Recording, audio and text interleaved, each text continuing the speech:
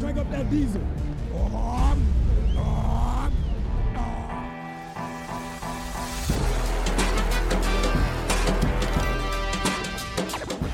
Taylor moving backwards, trying to find running room, and he's still on his feet.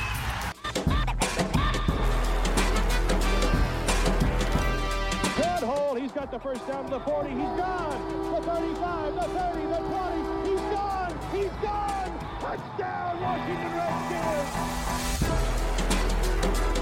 What's good? This is the Pigpen Podcast. I'm your host, Denton Day, at Denton_Day on Twitter. It has been a few weeks, but I figured it's time to get back on here. Had a little bit of a break, but we are rolling. We're going to be a little bit off the beaten path today because obviously it is Super Bowl weekend. Even more obviously, the Redskins are not participating in Super Bowl week, so not a whole lot going on with our franchise at the moment.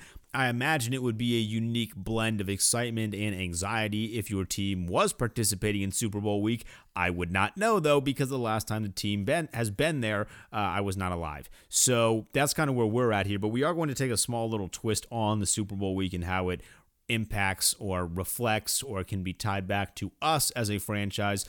This is going to be a little bit of a shorter episode, but it's Super Bowl week. I figured I had to get something out here, and this will be kind of more of an interactive one because I'm very curious as to how we as a Redskins community, or I should say you as a Redskins community, feel about the topic I'm going to discuss. I know I'm not the first person to talk about this, but I do think it is important because with the 49ers in the game, obviously their head coach has a very strong tie to this franchise, whether he likes to admit it or not, with that being Kyle Shanahan. But the question that I have today, and I'd love to know everyone's opinions, like I said, at Denton_Day on Twitter, is can we root for Kyle Shanahan? Like, is it anti-Redskins to root for Kyle Shanahan? Now, when I was younger, I used to do this thing that I'm sure people still do now, and maybe even people that are my age still do this. I don't do it anymore because I grew up, but I used to do this thing where I had like multiple teams that I would root for. Like I'd have my NFC and my AFC team. It'd be like the Redskins and then whoever was good that year in the AFC because that's always how that works out. Since I've grown up, though, I just ride with the Skins and I go down with the ship, which happens a lot more than I would like to. But I do find myself rooting for players and coaches that I like across the league. And Shanahan is a very interesting one because obviously he has the connection here with our franchise. It didn't exactly end in the best way possible, but you still kind of in a weird way like him because he's like an abrasive dick at some point, and because it's 2020, that's like in. You know, it's stylish. It's cool to be an abrasive dick when it comes to athletics. It's like a man bun in 2016. Like, that was really, really in style. Well, now being that kind of abrasive dick is cool. That's why we like Joe Burrow so much. And that's kind of why I like Kyle Shanahan. If you were a Bryce Harper fan when he was in D.C., he was that abrasive dick. And the thing with all of those three guys, to a certain extent, is they can all back it up. And Shanahan is that abrasive dick on the coaching sideline. And he went viral with that one video of literally just being a coach.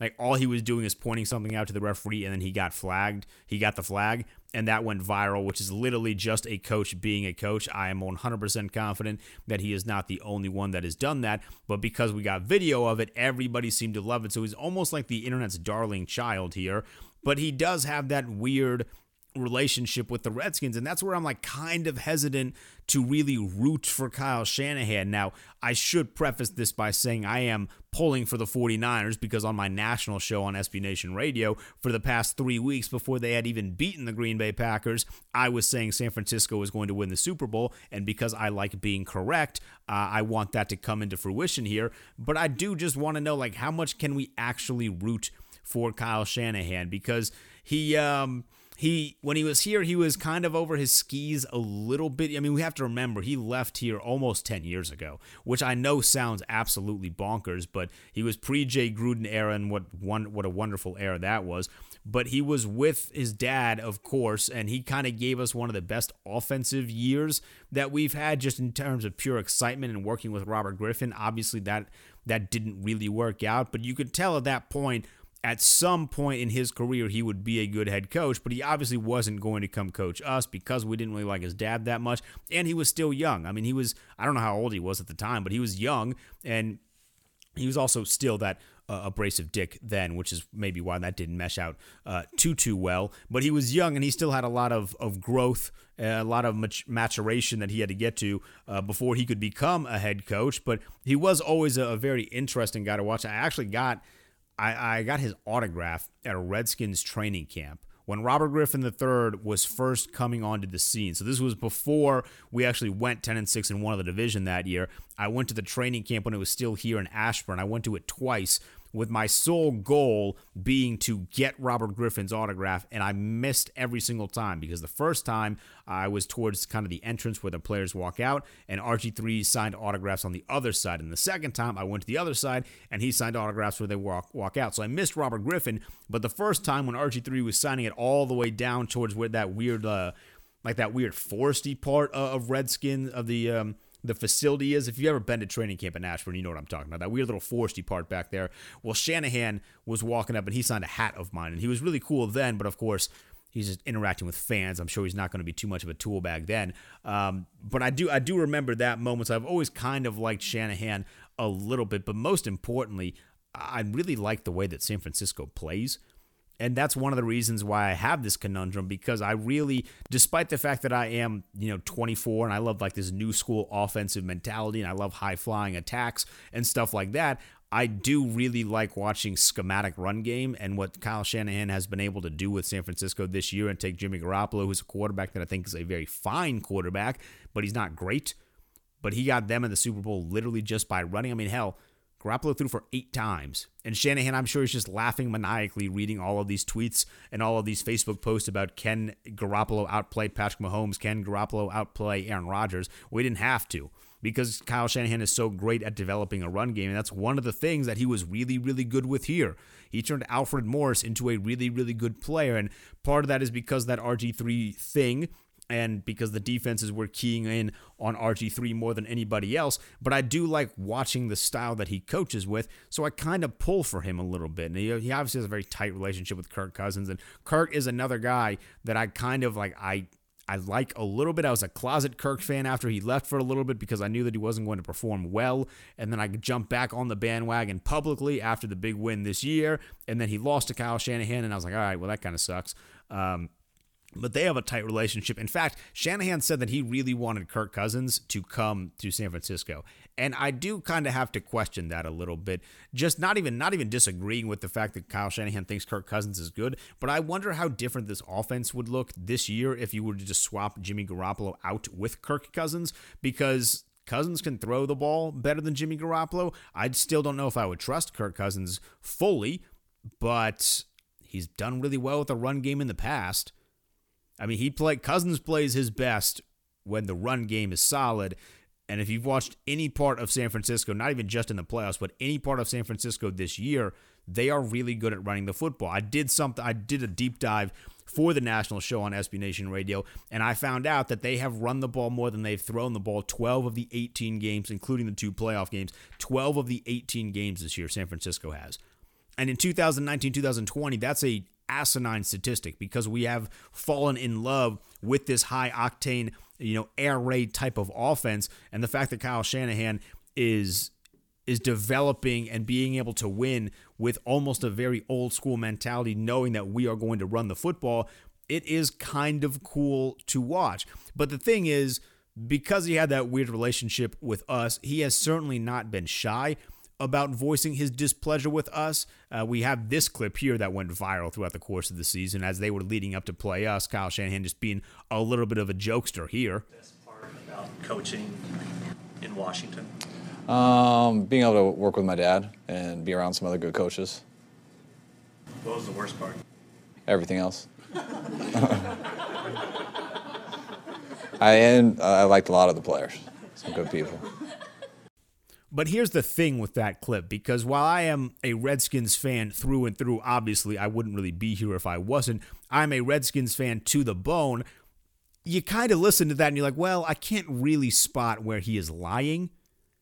So because of that, I did think it was funny. I completely understood what he was saying. He and management did not get along. We know that, but can you blame anybody for not getting along with Dan Snyder and Bruce Allen? I know Dan has kind of been a little bit better, and he got a little bit better simply by firing Bruce Allen, but I can't blame anybody for not getting along with those two clowns. So I thought that was a little funny. And we had this kind of conundrum last year, but I felt like last year when the Rams were there with Sean McVay, it was significantly easier to root for Sean McVay. Like, I had no issues at all rooting for Sean McVay. I knew they would not win.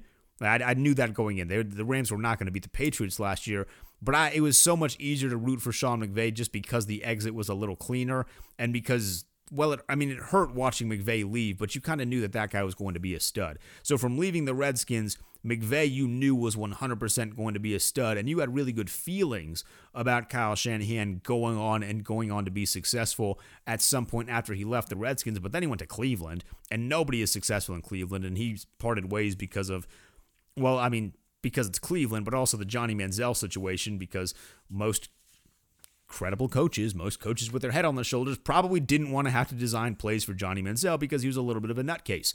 So he did that. He had that issue in the Super Bowl with the Falcons, which that was fun to watch.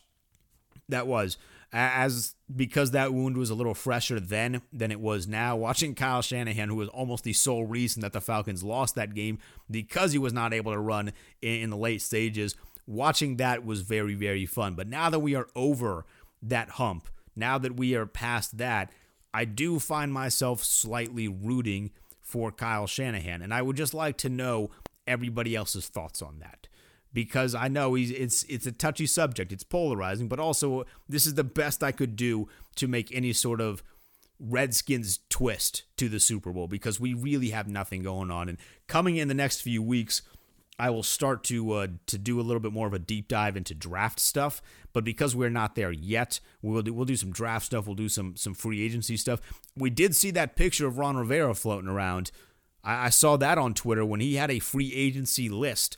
I could not see who was on the list because it was so deep into the picture, but I did see that. So we will start to do some free agency stuff here on this pod as we get closer to that time. But it sure looked like Derrick Henry was one of the names that was on that list that Ron Rivera had, which is interesting.